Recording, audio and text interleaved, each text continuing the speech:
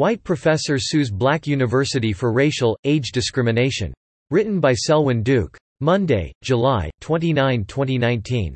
Marshall Burns never did try the Elizabeth Warren technique, fabricating minority racial status. Instead, the 73-year-old white physics professor finds himself suing Alabama's historically black Tuskegee University for racial and age discrimination after years of being underpaid relative to his darker-complected colleagues.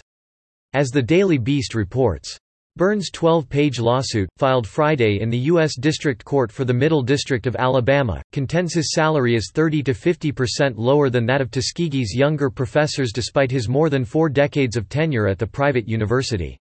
The physics scholar began working at Tuskegee as an assistant professor in 1976, according to the lawsuit, and was promoted to full professor in 1980. Burns published a textbook that was recognized by the state legislature and was named Teacher of the Year in 1989, the complaint claims. That same year, Burns' lawsuit claims that when the school was seeking more money from the legislature, it was his level of scholarship, and his white race, that helped Tuskegee University succeed in obtaining additional funding from more conservative legislators. "It's just wrong," Burns told the Daily Beast of his pay gap on Wednesday. Burns, who earned a Ph.D. in 1972, states that he still receives only an associate professor's salary despite requesting a raise at least a dozen times. His lawsuit alleges that Black and Asian descent instructors are paid more than he is even though they're younger and have less seniority at Tuskegee. As to the details, he states this amounts to being paid $60,500 while younger full professors make between $78,000 and $90,000. He says the denial of a full professor's salary has cost him $400,000 over his career, writes the Associated Press. Note that just 3.4% of Tuskegee's professors are white, almost twice as many are Asian 6.6%, and 82.2% are black. In other words, it's entirely possible that Burns was hired by the school as a token who could be a face when convenient, such as when seeking the aforementioned funding. Of course, with today's political correctness ensuring that a primarily black institution, Tuskegee has less than 25 white students, should have no trouble getting government money, Burns just may have outlived his usefulness, yet that funding is the point. While freedom of association trumping anti-discrimination law could possibly come into play regardless, receiving taxpayer funds, a disproportionate amount of which come from whites, mind you, makes a school wholly subject to government regulations. As to determining the school's culpability, note that racial, group disparities alone, without any further context, have often been viewed by statist social engineers as proof of unjust discrimination. For example, the mere fact that women and blacks have performed worse on certain tests, e.g., police exams, has been used as a pretext for declaring them discriminatory, and eliminating them, based on disparate impact theory. Moreover, what would the reaction be if Burns were an underpaid black professor with superior qualifications at a primarily white school? The question, though, is whether the same standards will be applied in Burns' case or if, as is common, the powers that be will discriminate in their discrimination law application? Whatever the case, the professor certainly doesn't get much sympathy in certain quarters.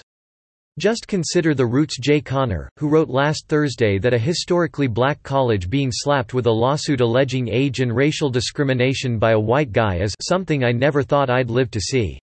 Interesting bubble that old J lives in.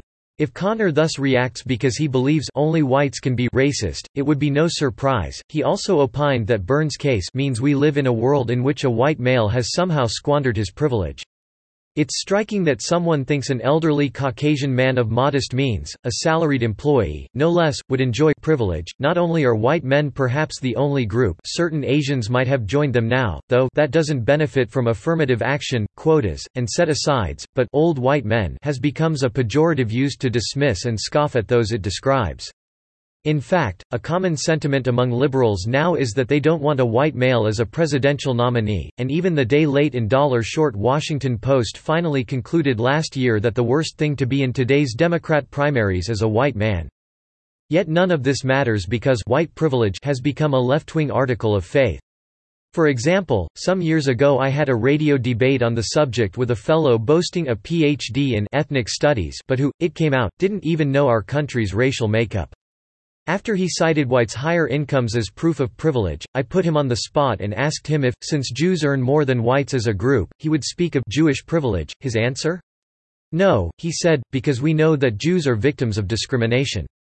It was circular reasoning. He was saying, translated, higher incomes prove my thesis claim of privilege, except when my thesis says that higher incomes do not. That's not logic.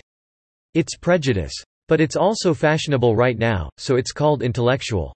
But perhaps the best refutation of white privilege pap is a talking too much. 1. Presidential aspirant Elizabeth Warren D-Mass, why do you think she claimed minority status based on having a mosquito meal size amount of American Indian blood?